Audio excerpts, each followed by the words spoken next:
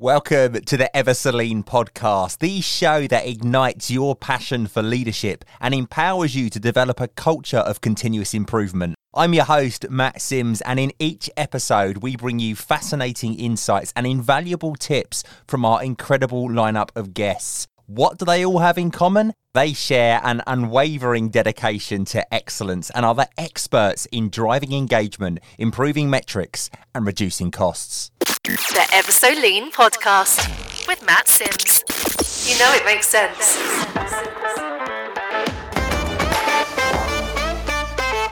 This episode is sponsored by Catalyst Consulting Limited. Catalyst Consulting exists to help people and organisations work better today and be ready for tomorrow. They have a rich history of igniting business transformation using business agility, lean, Six Sigma, strategy deployment, agile and change management. They can help you and your organisation to develop the skills necessary to work and manage differently. To find out more, check out catalystconsulting.co.uk.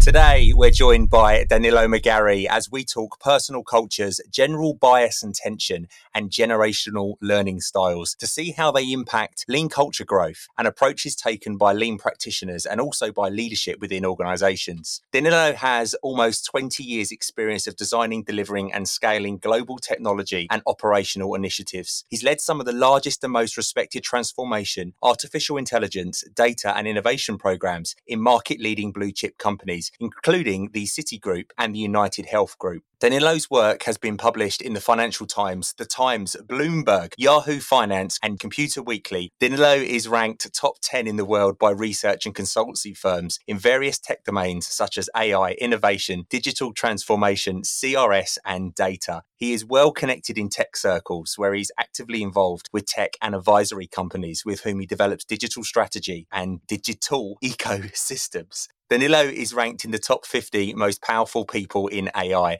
ranked top 20 in the world for digital transformation, and ranked number 1 in the world 2 years in a row as the top automation executive. Wow, Danilo, welcome to the Ever So Lean podcast. Well, thanks very much. You could have just said Danilo, a nice bloke, and that would have been enough.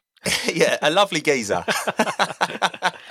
That's a lot. I made one mistake. That's not too bad, is it? I did quite well. I say digital as well a lot when I say digital, so it's fine. Yeah, I think, do you know what it is? It's black text on white backgrounds. I prefer it the other way round.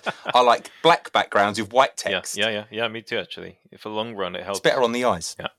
How you doing anyway? Very good, thank you. We've just gone through Christmas and getting ready for New Year's. So, it's a good time of the year to reflect and, have a podcast like this. It's going to be a good one, I think. I find like the end of the year going into the start of the new year, although it's just another week and another day, there's something refreshing about it, isn't there? It's like that clean slate feeling that, wow, let's go again, I'm ready. It's definitely psychological, but like you said, it's just another day, another week. But yeah, I think it's healthy to look at it as a reflection month, a reflection week as well. So yeah, I think our discussion today should hopefully bring about a lot of thought and hopefully questions in a lot of people's minds about how they're managing people and how they're also behaving in the work environment. So I hope it helps. Do you know what? It definitely got me thinking. You and I spoke a couple of weeks ago when we were doing like the prep conversation for this podcast. And the things you said really got me thinking. And I've done lots of research since and it sucked me in. This generational stuff and this bias stuff is really deep. Yeah, I think, lean, of course, is a concept that has been around for a long time, but it was kind of used more traditionally, of course, by Toyota, Lean Six Sigma. You also got Kaizen, Kaiban as well. A lot of it led out of Japan and kind of proliferated across the world and started in manufacturing and proliferated across different industries. But the bit that I find most interesting about Lean itself and the concept of Lean is how it's seen and how it's used by different generations. And then to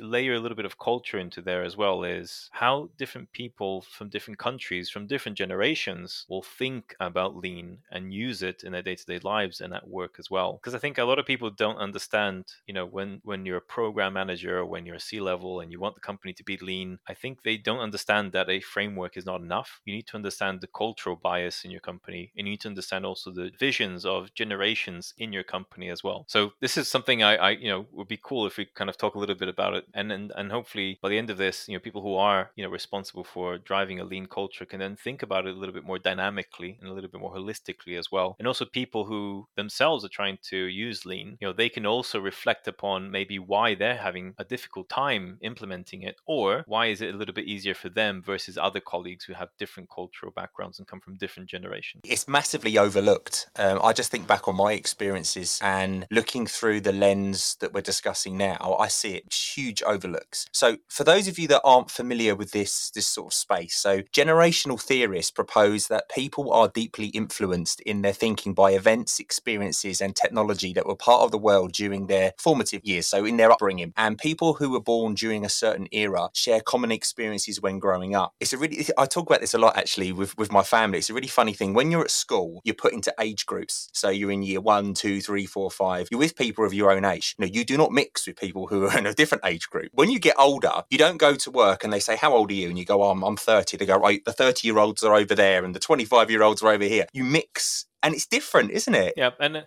I don't mean to stereotype people. This is one of the things you should definitely not do. But there seems to be a lot of correlation between people born between certain years, and that's why it makes it a little bit easier to kind of say, oh, are you a traditionalist, a baby boomer, a Generation X, a millennial, Generation Y, or Generation Z? But there are some people, of course, who are Generation Y that portray Generation X traits. But to help a discussion like this, I think it's good to have that, and also it's good as well for people who are in one of those categories. So let's say if somebody's in the millennials category, there are a lot of stigma against millennials, and they need to be also conscious of that when they're carrying themselves out at work, because if they do something that's traditional for a millennial, then of course people who are from different generations, like from boomers or Generation X, they're going to go, oh yeah, millennial speaking. So one must also be conscious of what groups they are, generally stereotyped to be in, and they must also be careful not to carry the traits and just solidify people's thinking that generation brackets and groups do exist. It's just about self-awareness. If you ask some of the most influential people in the world, one of the greatest skills you could have in your life is self-awareness, because you tend to learn faster, you understand your mistakes better, you accept that you're not perfect, you're okay with molding yourself into something that is more successful and better. So self-awareness is one of those key things. So so again, whoever's listening, if they're upset that we're stereotyping anyone, it's just for the sake of this discussion, I guess. Yeah. But also it helps people when we're a bit more self-aware. It's like making a Yorkshire pudding. If you don't get all the ingredients right in there, your pudding's going to come out flat. You're not going to get the nice Yorkshire pudding that you're looking for. And that's what creating a culture is like, I think. You touched on it then about the different types of generations. So you've got the Generation X, the boomers. I'm just going to summarize what each of those are. Sure. When I read these, I was trying to think, where am I? Where do I fit within these? So I wonder if you guys are going to all do the same. So you've got the silence, and the silence like to be the expert. So silence like to give people a head start with time to review summaries or written materials beforehand. They provide the big picture and then the details afterwards, and use real examples. They go easy on the funny anecdotes because they may detract from the progressive line of thought. Then you've got the boomers. Boomers are commonly friendly and coordinated. They use interaction and dialogue because as a generation, they've been known to have authority issues. So again, we're not typecasting. Don't take it personally. If you're a bloomer, that's a bloomer. A boomer. A bloomer's a bread.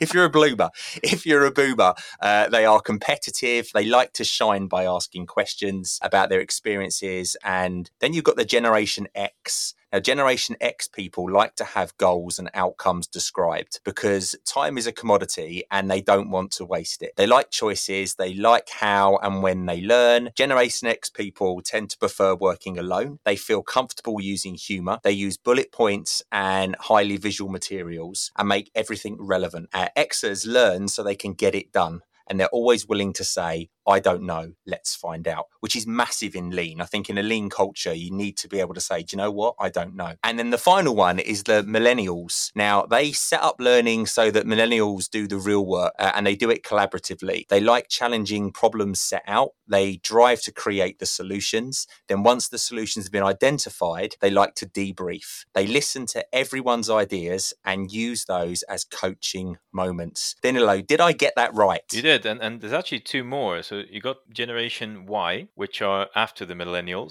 So they're the kind of the new interns, the new analysts, which are in companies today. And then you also have Generation Z, which are not yet in the workforce, but they will be coming into the workforce in the next couple of years. So roughly in the developed world, in US and UK, and of course, as other countries in the developed world, 27% of the workforce are Generation Y already. So Generation Y are definitely a good amount, right? A good quarter of the workforce today. Generation Millennial are the ones which are running companies today. They're the kind of the new management. And of course, you got Generation X, which are the current kind of C-level people, getting close to retirement soon. And you still have, of course, some boomers, which are running companies in their 60s plus. So in a large company, it's very normal to have 5 different generations working in a company. So all the way from boomers to Generation X, millennials, Generation Y, and then some Generation Z as well as interns. So that's why this is such a relevant topic. It's amazing. 5 generations working in a company is a pretty big thing they need to consider, right? I've got to ask the question that everybody's sitting there thinking, why did it start at X and what happens after Z? Funny, today I was driving in the car. I was just listening to a couple of things preparing for this, and I started thinking, gosh, what happens after Generation Z? Is it going to be Generation 1? 2 as we go back to ABC? Yeah, it's a funny one. Yeah, I'm sure there's context around it we don't know, but very interesting. It is. It's a super interesting subject. I've got to ask, which one are you then? Where do you fit in those categories? You see different people put different brackets of years for different categories, so it's hard to know, but I am in the Generation X to Millennials bracket, and depending on different definitions I'm a Millennial, depending on different definitions I'm Generation X, so I'm right in the cusp of those two. It's funny because my son is 10 years old, and we're at that age now where he's talking about what he wants to be when he grows up. I was trying to explain to him, he was talking about all these different jobs, like a game creator, he wants to be a coder for games, and then he wanted to be a YouTuber because YouTubers are cool and they make money really easy apparently. He's telling me all these things that he could do, and I sat there and I said to him, do you know what, when I was a kid none of these roles existed. Like they just didn't exist. And I've got a 4-month-old as well, and I think when she's older, I bet we don't even know now what the roles available will be. The world changes that much. Not to do any self-promotion, but in case people want to know what to tell their kids to concentrate on, I actually do have a speech which talks about the jobs that would be available in 2030, 2040 onwards. That's on YouTube. Right. And I do start talking about, after post-Second World War period, how jobs have changed over time, and then because of technological advancements, what are likely to be the jobs, 20 years from now. And basically what research shows is there's going to be a massively aging population. So the same kind of problem Japan is having in a few other countries, the UK, the US is also going to have as well. So what will happen is people will be caring for other people. That's going to become an even bigger industry. And usually elderly people, they don't really like to be interacting with robots, at least not the generation that are in elderly homes today, but they will be later on, right? When Generation Y go to elderly homes, etc., or older. Or there will be, such a massive uplift in innovation technology in the next 15 years, especially now with a recession coming, technology is going to become a center and point again to kind of help us come out of all of this, create new jobs, new industries. You've got 5G, you've got IoT, you've got a lot of things happening in the tech world, which is really booming now. So, fast forward 15 years from now, the jobs of the future are going to be essentially you are creating or working within AI, creating algorithms or in something to do with IoT or one of the high tech industries, or you're looking after people. And even those people looking after people are going to be using high tech as well. So these are the two categories essentially. And then there's going to be the bit in the middle, which is the more creative folks, right? Which is the creators, the content creators, people creating shows, YouTube channels, and all this kind of stuff. But they're going to be in a gray area because even they will be affected by technology as well. It's there are big industries today to do with digital versions of yourself. So there are famous people, actors, models who have digital perfect creations of themselves that allows them to be in multiple places at a time, right? To be in digital catwalks. Gucci, a number of big houses have started to use it. So again, even the creative people are going to be in the tech category. If you don't know tech really well, you can't do your creative work well. So in the end of the day, you're going to have two categories in 15, 20 years from now. It's going to be people in technology, really high tech type spaces like AI, or people looking after other people. It's incredible.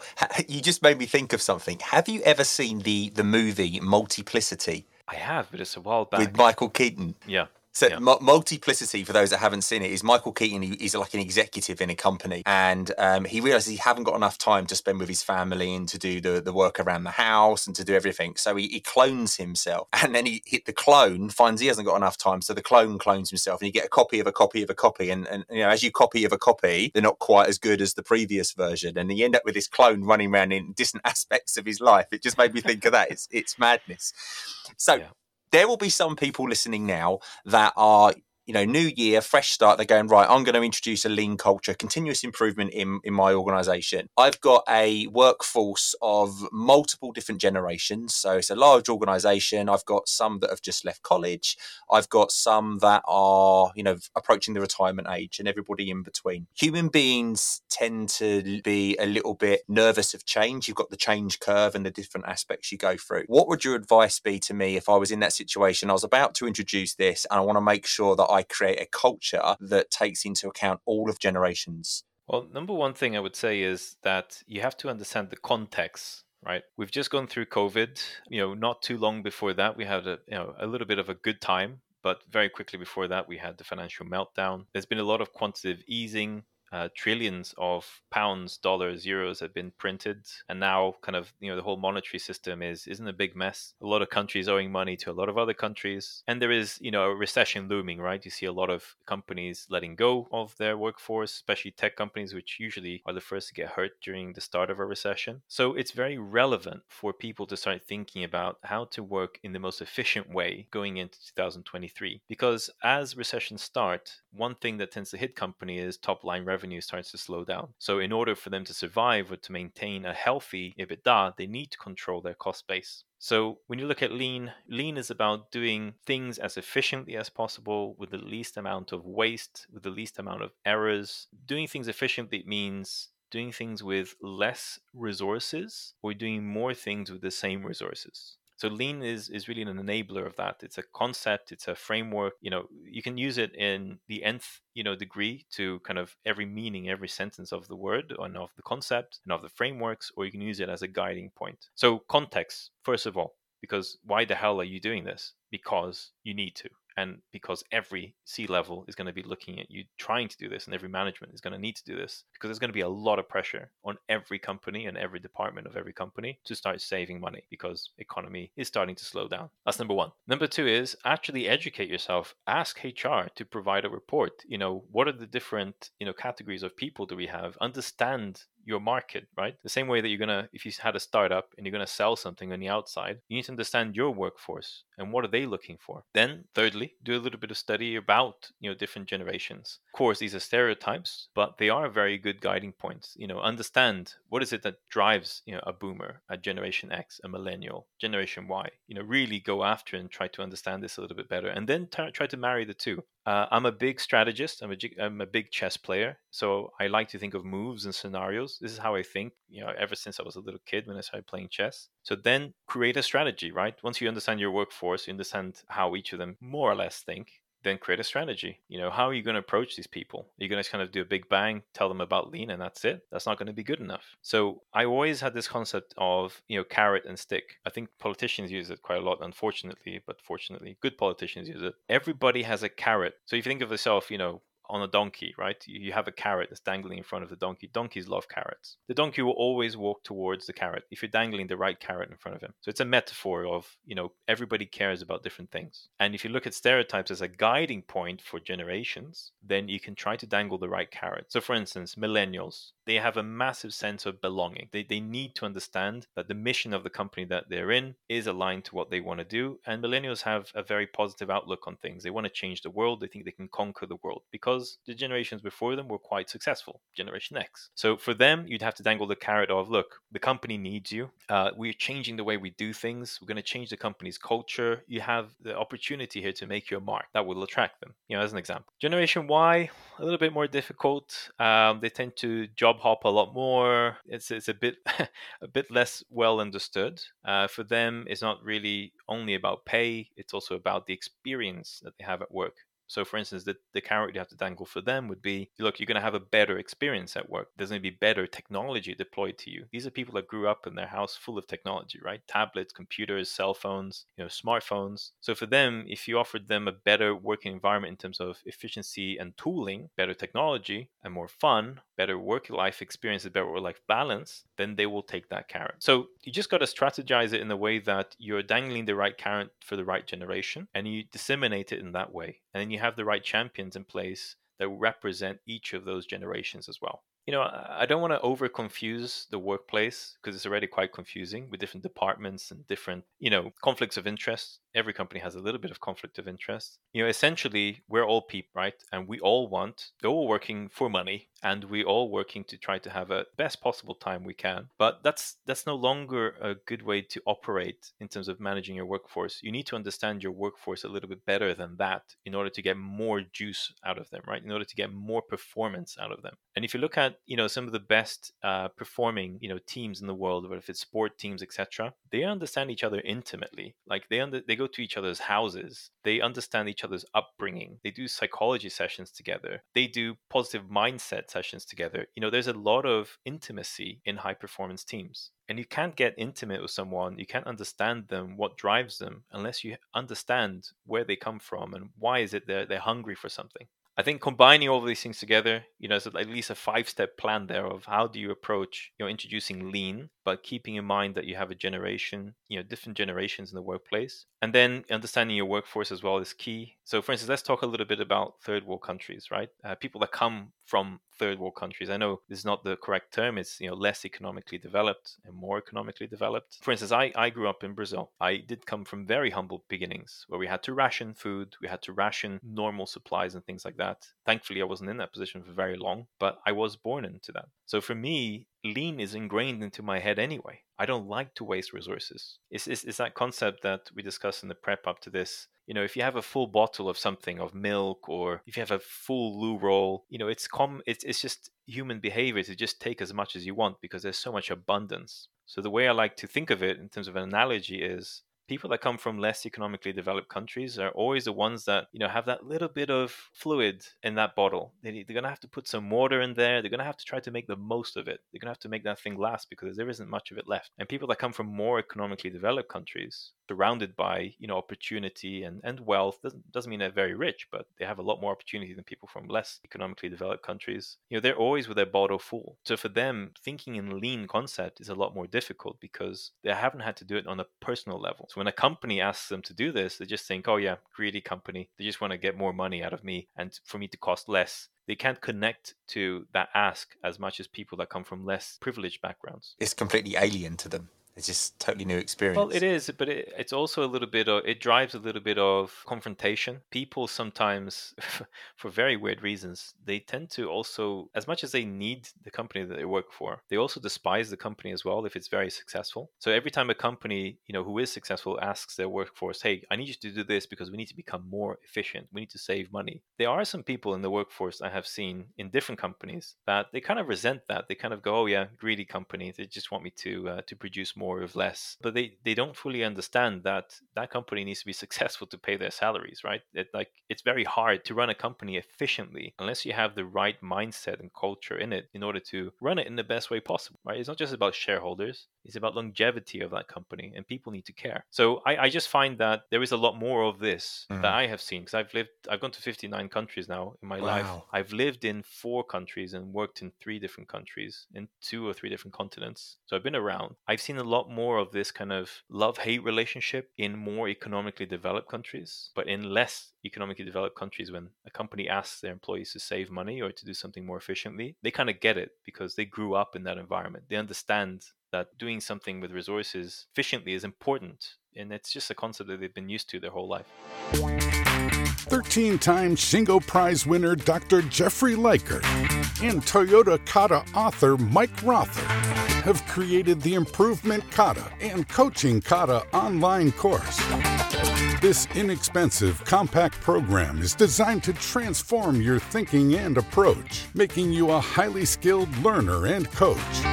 Engage in deliberate practice to turbocharge your progress. You also get lifetime access to the materials, including all of the bonus interviews. Why pay up to 10 times the price elsewhere, listening to some consultant, when you can gain direct insights from the masters themselves? Skip the rest and go with the best. Join us today and embark on your journey to excellence. Just click on the link below to start your journey. That culture piece is massive. I've been very fortunate that I've got to travel globally like yourself through work, and just looking at Europe, just a small part of the globe, there's so many different cultures. I've been guilty in the past of trying to deploy something in the same way across each of those different countries, and then I'm surprised every single time when it fails. It only seems to happen in the UK, but then it fails in Germany and France and Spain and Italy, and it's because the cultures are different, and you can't do things the same way. You need to think about how it's seen and how it's taken. It's really funny you saying the analogy that we spoke about with the loo roll, about where if there's loads of loo roll on there, will you use a lot? And if there's only a little bit, will you just use a little bit? I've spent the entire Christmas asking all my family that analogy just to find out what they would say, because I found it super, super interesting. and I've found with my wife, so my wife had a bit of more of a difficult upbringing than what I did. And my wife will get the toothpaste, and she's even got a little device that rolls it when it gets down to the very last bit to squeeze the last little bit out, because she never had much money. Whereas me, I do it halfway. That one's gone. Chuck that away, and you do it. But you see, this is super important, and I think a lot of companies don't understand this. You see, that upbringing, and it's not your fault. I mean, you were in a better upbringing. That's just the way it is. It's the way the chips fell, right? It's the way the cookie crumbled, whatever way you want to call it. But that makes a difference, right? Like it should be, in theory, harder for a person with a better upbringing to fully encapsulate and execute lean, because they just haven't had to do it from a necessity point of view. Of course, there are people who are they do it, and they do it anyway better than anybody else, but it's just a general guiding stick. It just mentally, in terms of a barrier, it's a harder thing to cross because you haven't had to do it from a necessity point of view. I find myself looking at people now, thinking about this when I'm looking at them. People are passing the street, I'm looking at them thinking, you're a different generation to me. Do you think differently? You see, one thing that you brought up there for a second is, sometimes projects fail, and a lot of times people are just left, management are left kind of scratching their head. Oh, why didn't this work? We did everything right. We hired an agency and all of this. Most of the time I have found things fail because of the lack of understanding of the workforce. What carrots do they care about, and what carrots do different groups care about? Sometimes you have 10 groups that will adopt something extremely well, and it's like those those really difficult two groups that just don't adopt something that you want them to adopt, and you just don't get it. You try different things, but the last thing people ever think of is, oh, they come from a different culture, a different generation. Let's do it differently for them. You see, a lot of leaders today, I find, are just lazy. They're not going the extra mile in trying to really understand their market. Their market is their workforce. It's not only their clients they need to understand. They need to understand their workforce. They need to take a less lazy approach to doing that. Because if they do that, they will get a truly high performance company and a high performance team. I saw a poll on LinkedIn the other day, and I think the question was something along the lines of, what's more important, keeping your customers happy or keeping your employees happy? And most people on that poll had put customers. And I thought, well, if you keep your employees happy, they will keep the customers happy. It's a funny thing. Like if you talk to different people, Richard Branson, he says very vividly, if I don't take care of my workforce, there's no customer base, because they'll treat my customers terribly. And he's right. But it's a little bit like, if you look at Five Guys, it's a chain restaurant, amazing burgers and hot dogs and so on. They're a very successful family-led company. They've generated €1 billion, I think, or dollars now in sales since they started about 20 or so years ago. They don't do any marketing. Good point. Never seen it. So you have to really understand that good products will bring you customers, but also a great workforce will make customers have a better experience. Like the CX, the biggest thing in CX is, of course, the interaction, the technology, the portals and everything that they go through. It has to be top notch. But eventually they're going to have to speak to someone. And when they do speak to someone, they have to feel different than what they do speaking to all your other competitors. So taking care of your people is very important. I think it's like, you can't think of an end game all the time. You got to think of planting the right ingredients, just like with Five Guys, right? They have a great product. They didn't have to think about everything else. They just have a great product that will spread through word of mouth. Same thing with your employees. If you have a great employee base, the customers will come, especially if you have a good product. When I was doing the research for this show, one of the things I read about, and I was hoping you could expand on it a bit more for us, is the generational bias and tension. So the definition of this is generational bias tension means that you believe that everyone of a certain generation is either inferior to your generation or displays a certain negative behavior. It's the idea that people in a particular age group tend to share a distinct set of beliefs, attitude, values, and behaviors because they all grew up and come of age during a particular period in history. And I think a really good example of that is if you see a group of teenagers outside a shop. Most people's natural reaction is, oh, there's a load of hooligans outside that shop. There might just be lovely kids that happen to be hanging around together. Do you know what I mean? Unfortunately, bias is something we all grew up in, and we have to be very careful with bias because it puts us into a box, enables us not to think properly. Again, look, I don't ever use the generational categories as bias. It's more of a guiding stick in order to kind of, more or less, this is what this person will like. But of course, you got to go to their level. You got to understand what they care about in an individual point of view. Generational bias is normal. It's a bit like tribal in any situation you have at work, at school, social surroundings. You're going to have tribes. You're going to have groups of people that stick together and they kind of fight the other groups or, they try to play this kind of competition, right? It's human nature. I have seen a lot of, millennials being very angry at Generation X and boomers because they're extremely dedicated to their work. People that came from after the Second World War, where if it didn't work, they wouldn't survive. These are people that were defined by their work, right? So if somebody came to you and kind of, asked about you, the first thing they would mention, usually boomers and Generation X, when you ask them something about them, the first thing they'll say is what they do for a living. It's actually quite interesting. And that's come out in research. It's not coming from me. So they are defined by their work. They are married to their work. Whereas Generation Y, they felt that neglect going up with their mothers and fathers who kind of be very dedicated to work, give them very little time because they're trying to provide, of course, it's for a good reason, but they don't want to do that to their kids. So, it's sometimes generational bias comes from life experience as well. It's not just from people pointing fingers at other people. It just comes from life experience. So it's something that we cannot get away from. It's something that just happened because of economic conditions, because of cultural conditions. After the Second World War, we needed to rebuild the whole world again. So, the boomers were busy doing that. You can't blame them for being dedicated to doing that. It's like that very interesting quote, hard times create strong men create good times create weak men, and weak men create hard times. How do you remember that? The boomers for us, I think they were the strong men and women who helped us rebuild our world, right? Helped us come back to the good times. So we have to be thankful for them. We have to recognize that. But unfortunately, Generation Y today are left with a massive debt burden to pay off. They're having to go to universities that they can't afford. They're leaving university with massive debts. They're not able to buy homes. One interesting thing I saw today is that baby boomers, when they went to buy a home, so the average cost of a home in America, let's say, was about $82,000. Average, right? There were cheaper homes even. The average cost of a home in the US today is $480,000. Wow. The interest rates were higher back in the kind of 70s and 80s, but they did go down to a good level. But for instance, it took a baby boomer roughly 5 years to buy their home. Generation Y is taking them an average of 30 years to buy their homes. Scary. So that kind of situation puts people under stress. People make fun of Generation Y for asking for pay rises constantly, but it's because they're under a massive debt burden, right? They're having to pay bigger debts than boomers were having to pay. So for instance, boomers could complain, oh yeah, Generation Y always asking me for pay rise, but they need to stop and think. These are different times to the 70s. These are different times. These people are under a lot more pressure. That's why, again, having a little bit more understanding about different generations is important, because you start to understand why a generation or a person coming from a certain period in time, regardless of whatever name tag you give them, you start to understand why they behave in a certain way. Why is this guy asking me for a pay rise every 6 months? Oh yeah, damn, because he came out of college with a much bigger debt than I did when I went to university, right? So we can blame each other all we like, but at the end of the day, I think the biggest commodity going into next year, hard times will come, is compassion, understanding, and cultural awareness, so that people who have interactions with other people who are leaders, are taking a step back and just really not being lazy about being leaders. They're actually thinking about, why are people asking me things? Why are people behaving in certain ways?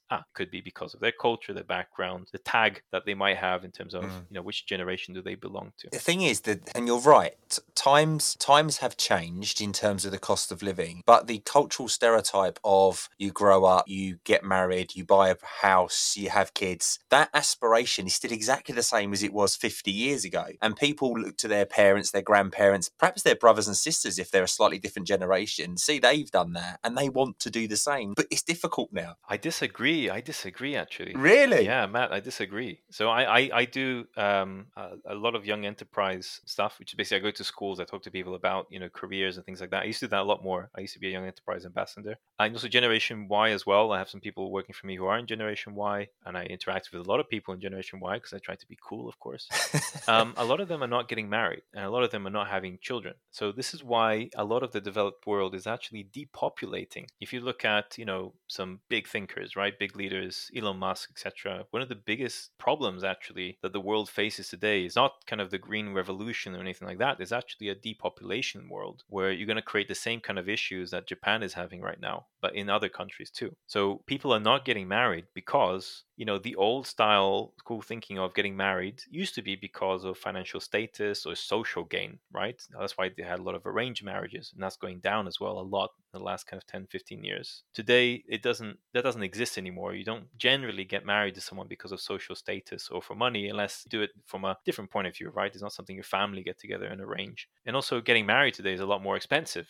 Having kids is a lot more expensive because they have to go to schools, they have to go to universities, and those universities have gone up hundreds of percent in the last 20 years. So actually the problem is the opposite. Generation Y are having less kids and getting married less. Again, looking at Japan, because they're quite an advanced, let's say, civilization, they're having a huge problem with people getting married. So much so that nobody's dating anymore. It's a kind of all online social media dating. Physical dating and getting married and being in relationships is a real problem. And that's something we're going to start seeing as well in Europe and in the US. So is that my generational bias then coming out there? It could be. Again, cultural background, right? Yeah. Maybe in your household you had a very strong base, right?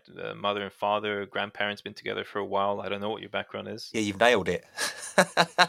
There you go. So in you, it's ingrained because you have these good examples. But if you look at millennials, for instance, who are the people starting to lead today, right? Generation X is still there, usually C-level. Divorce rates have gone up a lot more because of Generation Y kind of coming into the world and kind of seeing things a little bit differently. They don't see themselves being defined by their work or defined by their relationships. They're defined by themselves. It's a very individualistic approach. So interesting. Yeah, marriages are down and divorce rates are up, and having kids. Yeah, a lot of countries are depopulating. When you talk about my upbringing, I was very much brought up to believe that the boss tells you what to do and you do it. You don't answer back, you don't question it, you don't have any input into it, you just do as you're told. I went into the work world believing that. And, as I've gone through my career and I've become a leader of people, and I very much think now that outlook was very wrong. And I think the world has changed. And I think it's very much, empathy is probably the greatest skill set to have, I find, as a leader, is to understand your people and empathize with them. It's huge. Oh, yeah. Look at the upbringings, right? So I was brought up by a boomer. Right, so very much so. You do what you're told, and that's it. No questions asked. You just get it done and do it quickly. And I have unfortunately carried some of those traits into the way I bring up my children. But these are Generation Z, and they're totally different. You have to explain why you're asking them to do something. They have a lot more education than we did when we were growing up. So it is different. You really must be careful. A lot of boomers in Generation X are leading companies today, right, at the very top, and they just say something, they expect their employees to do it. But they need to understand that in their workforce is Generation Y and Millennial. These are people that need to understand why you've asked something. They need to be given context. They also have their own ideas about how to lead the company, and they're not afraid to talk about it too. It's very easy for a company to have, disgruntled employees, people who are not aligned to the vision of the company, because they are being led a lot by maybe, baby boomers and Generation X that don't appreciate generational groups within their company. I'm bringing up this topic because I find it quite interesting personally, but I also want to help people as well who are in leadership. I think it's not so much about, if someone doesn't like where they work for whatever reason, because it's not kind of touching or dangling the right carrots for them, I mean, they can just leave and just go somewhere else. I mean, the world's not going to end. They might leave a negative review on Glassdoor or something, but that's, about as bad as it gets. But actually, it's a lot more and more important than that, right? If you multiply that one person by 5,000-10,000 people, you have a lot of people who are kind of silently quitting, right? Silent quitting is is a big trend that's been happening, throughout COVID and after. You have those people, the mass leavers, right? People who just quit and become DJs or a barista in Indonesia or somewhere else. If a company has a lot of people like that, it's very difficult for a company to achieve its full potential. So actually, this topic is not just about tagging people and things like that. It's really about, think about if a good quarter or half of your workforce is having issues connecting to the company values and to instigating lean, being responsible with resources and doing things properly, you actually maybe not achieving a good amount of the potential you could as a company. So actually, lean and thinking about lean from different generational groups could give you a good 20, 30, 40, whatever the number is, percentage improvement over where you are today. And just going that extra mile to try to understand your employee base, I think can really drive a lot more value out of it than almost any other thing. Like, introducing new tools, introducing, new policies about, team events and things like that. There's a lot more to it that can come out of it if people took the time to understand it. So moving on to another part of your work, which is robotics and AI, and what the role this plays in future companies. And one of the questions that I think people will ask immediately when you talk about AI, the first thing that springs to mind is, well, what about the people? Is that taking jobs away from human beings? What would you say to that? It's actually totally the opposite. If you look at the automation or AI initiatives from most companies, it's all about augmenting. It's all about taking the robot out of the human. And as soon as people realize that, I think they start really embracing it a lot more. So I haven't been in a single company where we mass unemployed people because of automation or AI. And I've ran some of the biggest automation programs in the world. So, I mean, in terms of credibility or, having a good source for that kind of to squash that misunderstanding, I mean, this is it. If you think about efficiency and lean, what is the most efficient thing you could do? You could automate something, or you could just get rid of it. Right? In most cases, you need to do it, so then you automate it. That is the epiphany of efficiency. Getting a robot to do something that you need to do thousands or hundreds of times a minute or a second or a day, and getting that done in an automated way. I went into robotics and AI because a lot of times I was struggling, right? Like, you can teach lean as much as possible to people, and people can be as efficient as possible, but at the end of the day, they're human. They're going to act up, they're going to do things a little bit different, they're going to mess up, they have to correct errors. But if you have a mature, stable, high frequency processes and tasks in the company, which every company has, you should automate those. One, it's to make the company more efficient. Two, it's to give a better work-life balance and better work experience for the employee. So that's really going to touch the hearts of the millennials and Generation Y, right? Who don't want to be doing boring copy and paste and reconciliation type tasks. Nobody wants to be doing that, but especially those groups. And then it's also about, driving a culture for the company, giving the culture of, okay, you need to be lean, but here are all the tools in the shed you need in order to keep your garden tidy. Automation is one of those. Automation today means a lot of things, a lot more things than it did 5-10 years ago. So it is a more complete tool set it is today. AI means a lot more things today than it did 5 years ago. But those are really the epiphany of efficiency. If you can get as much automation AI in a company for the right things, not for everything, not everything should be automated, not everything should have AI, then you are really going to go into that next level of lean thinking and lean execution. AI in itself, it removes the variation, doesn't it? Human beings, like you say, get tired, have bad days, have emotions, and variation is one of the biggest causes of waste. Whereas a machine, if it's set up properly, doesn't have variation. It'll be the same every single time, which is what you want.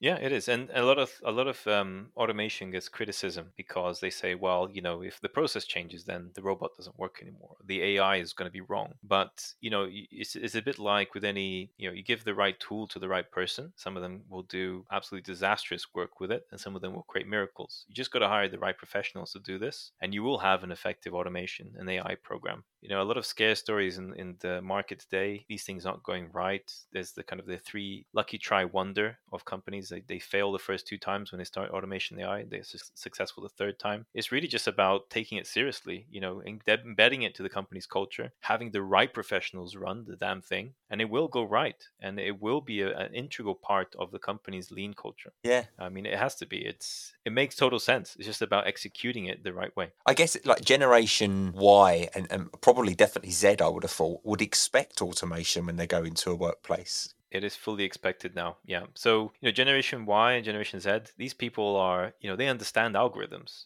They're probably taking Python classes in some of their schools or for, a spare time, because without Python, you can't really be relevant anymore in the next 5 years. So they understand this. They're expecting it. So they come into a workplace that doesn't have it, they'll be disappointed because they're going to have to do all these mundane things that their previous generations have been doing. And they are thinking efficiently. Don't forget, these are people that have financial hardship. They have huge debts to pay. They want to have the best experience possible, the biggest bang for their buck, right? Which is for the amount of work they're doing, they want to do the least amount of work possible for the amount of money they're getting paid. So for them, having these boring, mundane tasks automated is a massive win to attracting them. I'll tell you a really interesting thing that happened to me last week. I had my gutters cleaned. So, you know, like the leaves, I back onto the woods where I live. So all the gutters are completely full and overflowing. And it was when we had the snow. So it was really icy. And I phoned up this gutter cleaning company, and this guy came round, and I was like, oh, I haven't had a chance to clear the ice yet. Your ladders are going to slip. And I live in a very tall house. And he was like, oh, I don't need ladders. Don't worry about that. I was like, this is a bit strange. Anyway, he did the job. And then he rang the doorbell at the end. And he goes, I'm all done. And he whips out his phone. And on his phone, he's got a video of all the inside of all my gutters. So he's got this long rod, and he holds it, and it videos the gutters, and it hoovers all the leaves out. No chucking them on the floor like what I used to do. Hoovers it all up, shows me the video. And then I'm like, oh, that's really good. That's great. Thank you. And he shows me the entire house. Then he clicks that I'm happy with it on the smiley face, and it pops up for my signature. This is all on his mobile. I then sign it, and then straight away, it pings me through a copy of the invoice. Absolutely incredible. And it just goes to show that's automation, isn't it, really? And it's happening in something like that, which is typically a manual job. It is. I mean, that's a great example of lean use of technology and in massively improving the customer experience, but also the employee experience too, because he's not having to climb ladders, put himself in harm's way. That is a great example of embedding all these things that we've been talking about. It blew my mind. See, that guy will most likely stick around, even if he's getting paid a little bit less than other places, because he's having a much better experience, and he's having a much better interaction with clients because they're having a better experience too, and he goes home happier. He doesn't have to think about his foot getting broken or getting his hands super dirty or hurting himself. That's a great example of how to attract younger generation. Just have the right ingredients in place, work properly. Right, we're going to have some fun now. I've got a little game that I thought we could play. There's no standard. There's no automation here. It's me pressing the buttons, so it could go wrong. So this is called the yes-no game. There's 60 seconds. I'm going to fire you some questions. Now, you need to answer those questions, but you cannot say yes or no. Oh, dear. So you need to think of different ways of answering. It sounds really easy. I've been doing some practicing, and I haven't lasted more than 15 seconds. It's actually harder than it sounds. Make sense? Yeah, go for it. So you cannot say yes or no. So you will have 60 seconds. I'm going to fire you as many questions as possible. Don't say yes or no. Your name is Danilo, is that correct? Some people say so. Do you call dogs puppies? It really depends on their size, but could be sometimes. Do you like pina coladas? Only when I'm on a holiday. Have you ever got really drunk on them? Oh, never. Do you ever pick your nose when you think nobody's watching? Oh dear. I guess the answer has to be... I can't say the other words. I think picking your nose is disgusting. There you go. You're very good at this. And you've done it. You've done it. It's over. You've done it. Wow, time flies when you're having fun. That's incredible. You know what's funny? When I was a kid, we used to play this game as well because there used to be only one channel in the whole Brazil, and there was this famous game that this guy used to play. His name was Silvio Santos, and he used to play this yes or no game, and people they kind of win a house and this kind of crazy stuff. So I used to grow up in this. So the bar has been set. I mean, I thought you were going to be out after 20 seconds. one or two times I almost said yes or no. Oh, that was fun. I need to practice on my questions, maybe. So, Danilo, what's next for you then? What's coming up? Well, like I said, next year is going to be incredibly important. There is a massive wave coming in terms of recessions and, market difficulties. So I think the work that I do is going to become increasingly important, finding ways to kind of provide more efficiency, better tooling, having the right culture in place.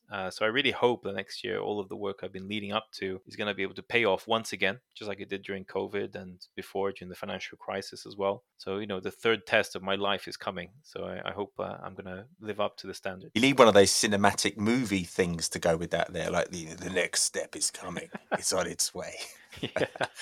You've only got to type in Danilo's name on YouTube and it brings up hundreds of videos. Trust me, I've done it. I've looked. There's loads on there. He's quite the man on social media. Thank you for your time. I really appreciate it. Thank you, Matt. I hope this was useful to your listeners. Some key takeaways from today's discussion with Danilo. I think definitely think about the generations within your workforce. You'll likely have many different generations within your team, those that have been around for longer and those that have not been around for very long at all. And each of those will require perhaps a slightly different approach to how you change the culture. If you try and go at it the same way, you likely won't get the same result from everybody. So really do think about that. What I find really interesting about the generational bias piece is how it's crept into my world every single day without me even knowing about it. And I think now I'm aware of it, I will think very differently, or at least I hope I will. So if you know me and you see me tripping up on my generational bias, make sure you point it out. Super interesting conversation. Really excited to see what comes from AI over the following years. How businesses use automation as part of transformation. Like the gutter man that I spoke about before, which was absolutely amazing. I'm really looking forward to seeing how that creeps into many other areas of organizations and businesses and day-to-day activities that we get involved in. Apps on mobile phones are becoming so common now. Everything has an app. Even when I go to the supermarket, I don't have a loyalty card on my key ring like I used to. It's now an app. Everything is app-based, so super excited to see where we go. I'd love to jump in the DeLorean and jump forward 100 years just to see what things look like, wouldn't you? And then come back again. I don't want Biff getting the almanac, the sports almanac and changing the future. I don't want to be doing that. Anyway, fantastic conversation. Thank you, Danilo. Really enjoyed it. That brings us to an end of this episode of the Eversaline podcast. Thanks so much to Danilo for joining us today to talk to us about generational bias, the importance of engagement with our workforce, understanding your employee base, which is massive. If you don't understand your people, how can you expect to create a culture and deliver the benefits and the vision that you have for your organization? His work in artificial intelligence is absolutely brilliant. It doesn't mean less jobs. The man said it himself. So if you missed that bit, wind back and listen to that bit again because it's massive. If you like the sound of today's show and you would like to hear more, please subscribe and follow the Eversaline podcast at eversaline.com, where you will also find episodes that you might have missed. Also, if you're on the socials, search for the Eversaline podcast, give us a follow and let me know about your lean efforts. I would love to hear them. Thanks so much, and I'll see you on the next episode. And don't forget, Eversaline, you know it makes sense. The Eversaline podcast is researched, produced and recorded by Matt Sims. Visit eversaline.com to find out more.